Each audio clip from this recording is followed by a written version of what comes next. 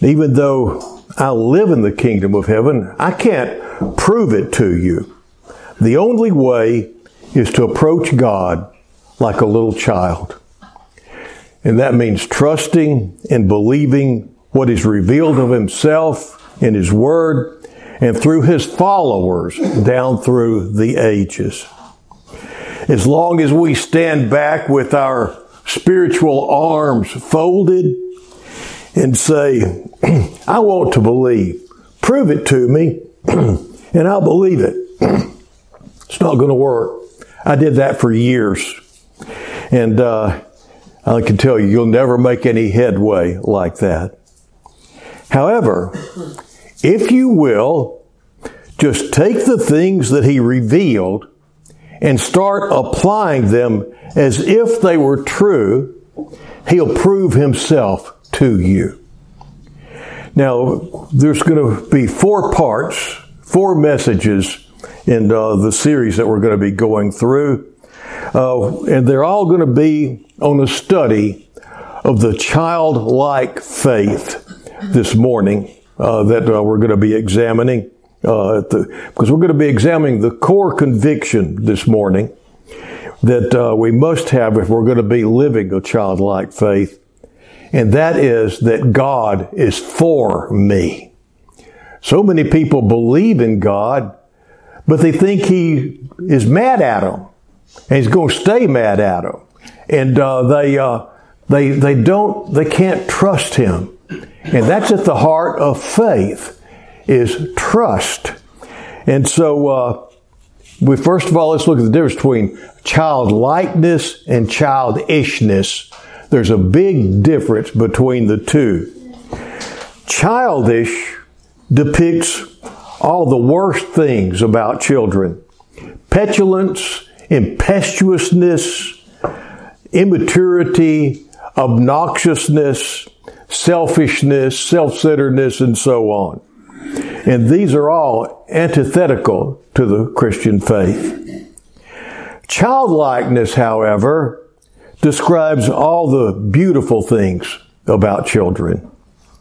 Trust, joy, inquisitiveness, innocence, curiosity, wonder, forgiveness, and all those things like that. This world, childlike, is the flavor of faith in God that we ought to have. When we sing, Jesus loves me, maybe you haven't sung it since you're grown, but you need to sing it every now and then just to remind you that Jesus loves you. And how do you know it? The Bible tells you so. It's childlike. And so we believe that. So we're going to be looking this morning at God is for me. Next week, God is with me. Palm Sunday and Passion Sunday, God forgives me. And then on Easter Sunday, my God can do anything. And the resurrection lets you know that that's so. God told His children in Jeremiah, the 29th chapter, the 11th verse, "For I know the plans I have for you, declares the Lord, plans to prosper you and not to harm you, plans to give you hope and a future." And that's what God has for each of you. Not bad, but good. Plans for hope and a future.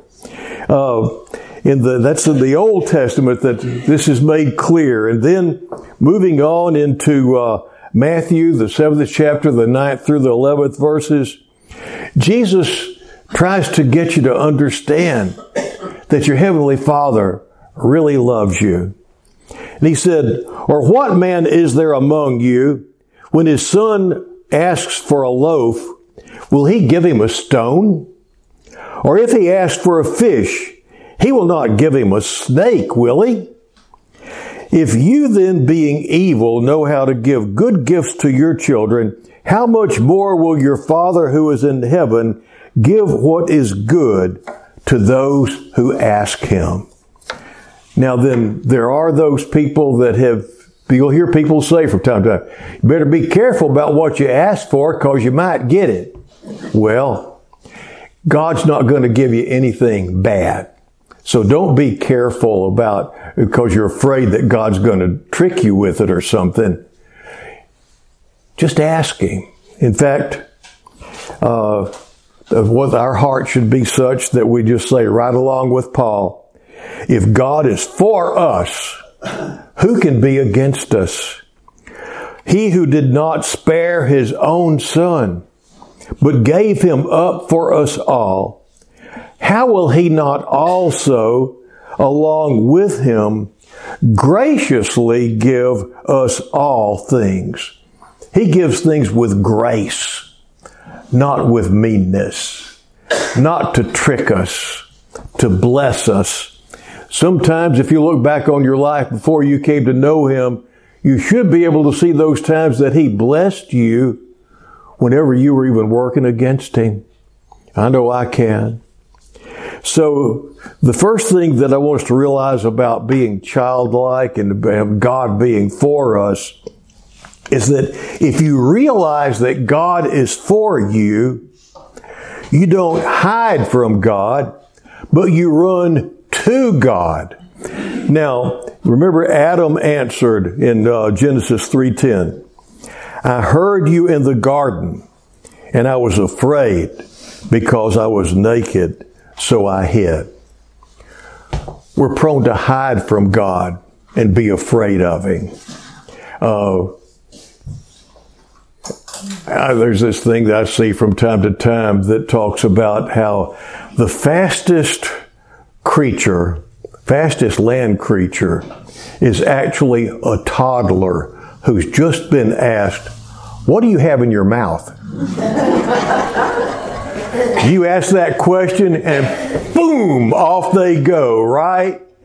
And next time you see that happen, remember, that is a reenactment from the Garden of Eden. Have you ever thought about that? It just shows the sort of nature that we're born with. We're born when we get in trouble just to run and hide from the people that love us.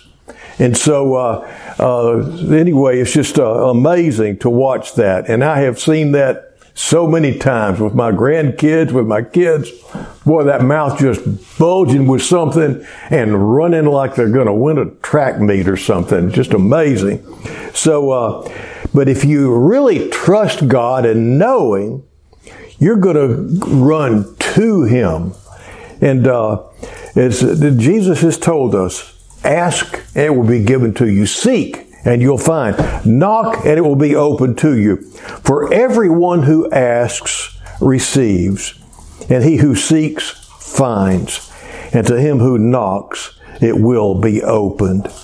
And then on in Mark 11:24 he says, therefore I say to you, all things for which you pray and ask, believe that you have received them, and they shall be granted to you. And then in Matthew 18:2-4, we read, so Jesus called a child to come and stand in front of him and said, I assure you that unless you change or repent and become like children, you will never enter the kingdom of God. The greatest in the kingdom of heaven is the one who humbles himself and becomes as this child. I don't know how many people that I have known that were so proud they wouldn't humble themselves and ask God for what they needed. I remember one fellow, some of you heard this story before. He needed $10,000 and he was so desperate, he asked his preacher if maybe I could come up with $10,000 to loan him. I mean, it was hand-to-mouth time for us at that time. I didn't have it. So I had to ask him, I said, have you prayed about this? And his answer was, well, I wasn't praying whenever I came into the money that I had. And now, so I'm not going to pray to him now that I don't have any. And so what I did is I just said, and this is something you need to know, sometimes you can believe for people that have no faith themselves. And so what I did, I said, well, do you mind if I pray for you? He said, okay. And so I prayed that the Lord would just make a way for him. And then the next week, I ran across him again.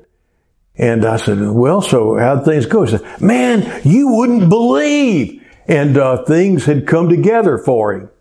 But see, somebody needed to ask God about it. He wouldn't do it. And sometimes let's see, how's it go? Oh, what peace we often forfeit. What peace we offer. Oh, what needless pain we bear. All because we don't carry everything to God in prayer. Kids don't have any trouble asking their parents for things, do they? Sometimes parents wind up teaching children not to ask them but we won't go into that. But generally, the first person that somebody starts looking to for help is their parents.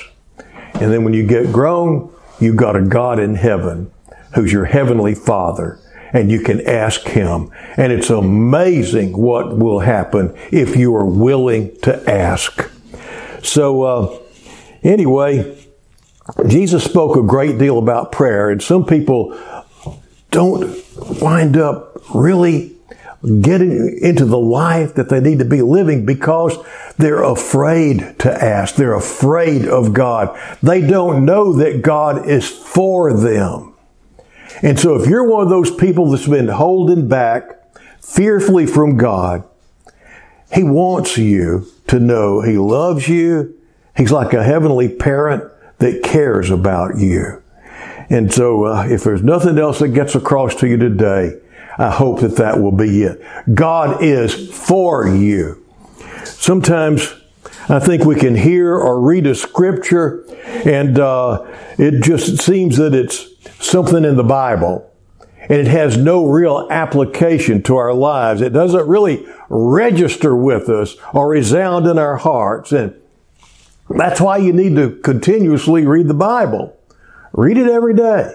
Just a little bit. You don't have to read the 16 chapters, just 2 verses, anything. Because the Lord will speak to you through it. And so anyway, there may be things that you missed before. And there will be things you missed before. But when you read it again, all of a sudden it'll come alive to you.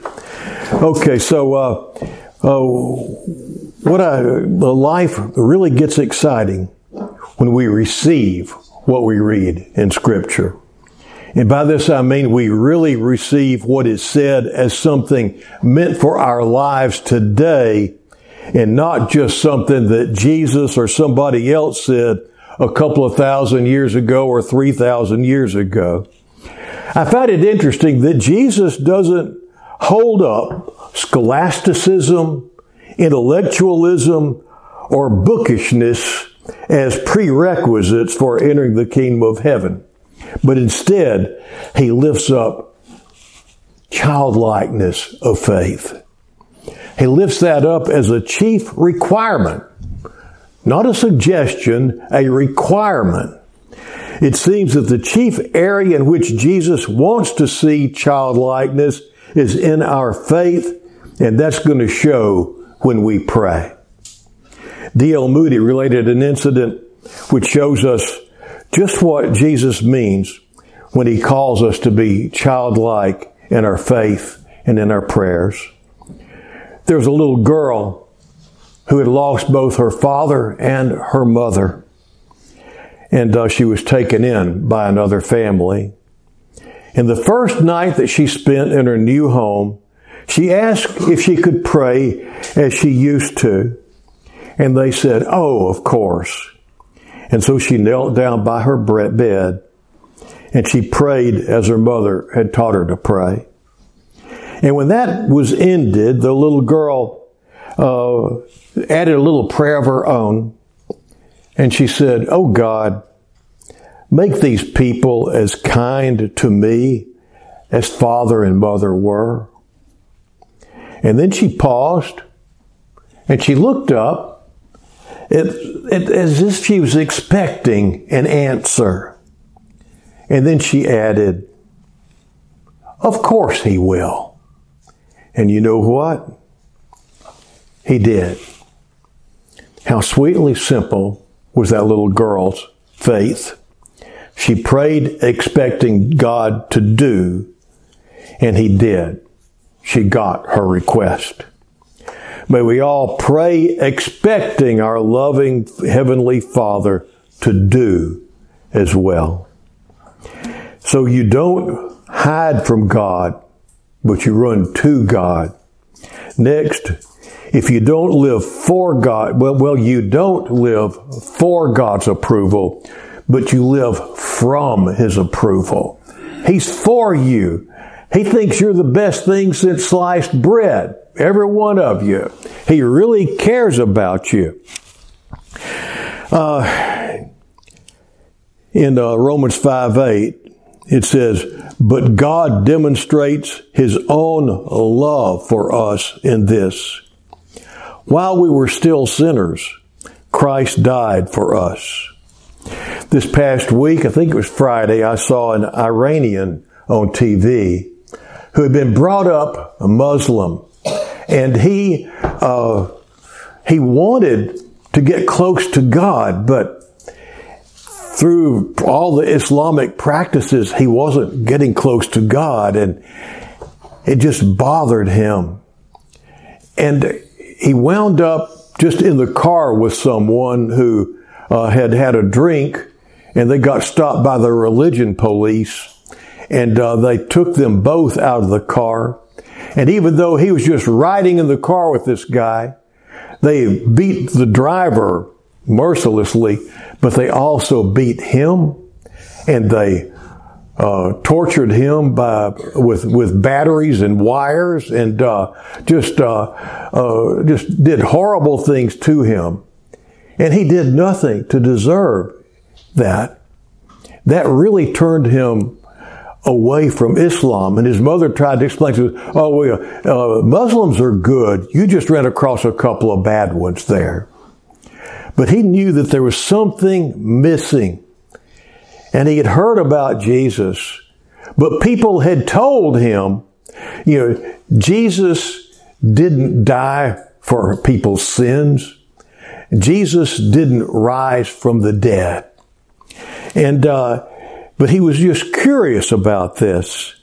And so he said, I didn't know how to pray other than the way that they pray, that Muslims pray. So I got on my knees and I asked God. And this is just it. You see, he was asking sincerely. He wasn't asking arrogantly. He'd heard on TV about a Jesus that loved him and cared about him and died for him and rose from the dead to offer him eternal life. And so he just prayed. He said, God, I want to know. Jesus, are you really the Son of God? Did you really die for my sins? Did you really rise from the dead? He prayed in a childlike way. He prayed sincerely. And he said all of a sudden he felt a tingling in his hands. It went up his arms and all over his body. And all of a sudden he felt loved. And he felt like he loved everybody. He'd been filled with the Holy Spirit. God answered his prayer. And it was just like on the day of Pentecost, he even spoke in tongues like the Gentiles did when at Cornelius' house, whenever he received the message. The message was confirmed to him by God and by God's presence. And just like it was whenever I came to really know him, he felt loved. And all of a sudden, he knew God was for him. And he knew that feeling of, if God is for me, who can stand against me? And this is what we should do whenever we're childlike in our faith and live that life. And we have questions. God answers them in the most powerful ways. You just can't believe how he can. So, anyway, I can remember when I first came to know him, I had realized that God was real. and that it was my sin that separated me from Him. And I didn't know what to do about it. And I just, knowing all this, knowing that all the stuff in the Bible was real, and not knowing how to appropriate it, I just cried out, Jesus, help me. And He just came in the room. And I was in the presence of pure, unadulterated love. That sense of His love has not left me to this day. And He loves you just like He loves me. I knew that my sin had brought condemnation to me. I didn't know what to do about it. And He said, even as I was thinking about it, He said, I took care of all that, Joel. That's what the cross is about, you know. I did that for you.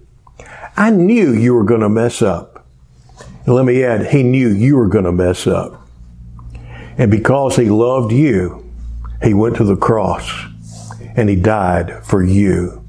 There was a place on that cross for all the different things that you're going to feel bad about and feel that they separated you from God. And they did, until Jesus took them upon Himself and paid the price for them. And He made it clear to me that He didn't do that just for me, but He did it for everyone. And the problem is, some people just won't receive it. It's so simple, but it has to be received in a childlike way. Analyzing it isn't going to make it so. It's already so. It just has to be received. That's all you can do, is accept it. That's why we celebrate Holy Communion this morning, is to remember that. The last thing, you don't fear what happens to you, because you know God is working for you and in you. Romans 8:28, and we know that in all things, God works for the good of those who love Him, who have been called according to His purpose. And in Philippians 2:13, for it is God who works in you and will act according to His good purpose. David was able to say in Psalm 66:16, come and listen, all who fear God. Let me tell you what He has done for me.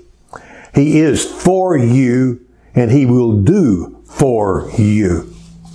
Now, I've walked with Him for quite a few years now.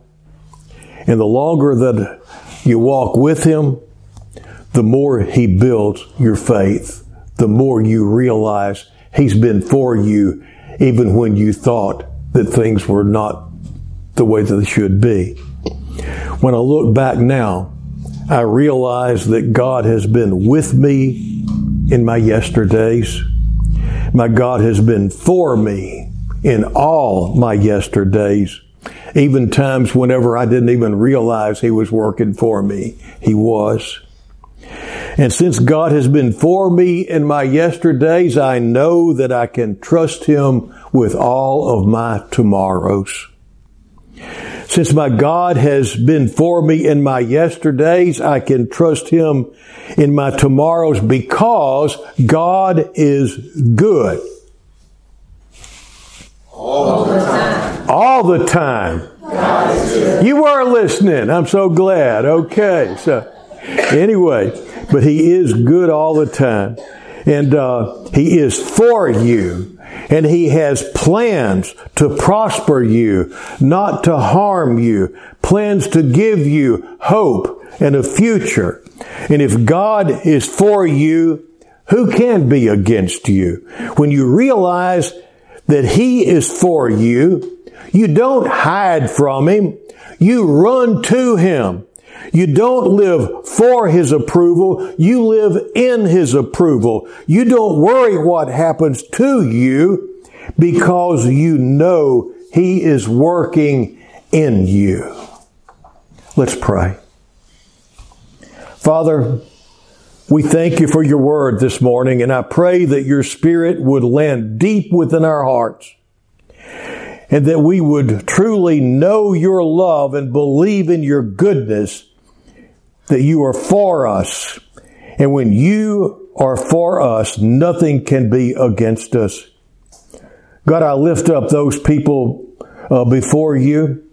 And I pray, God, that in your presence, that your goodness and your grace would minister to everyone here who needs you in some way in their lives.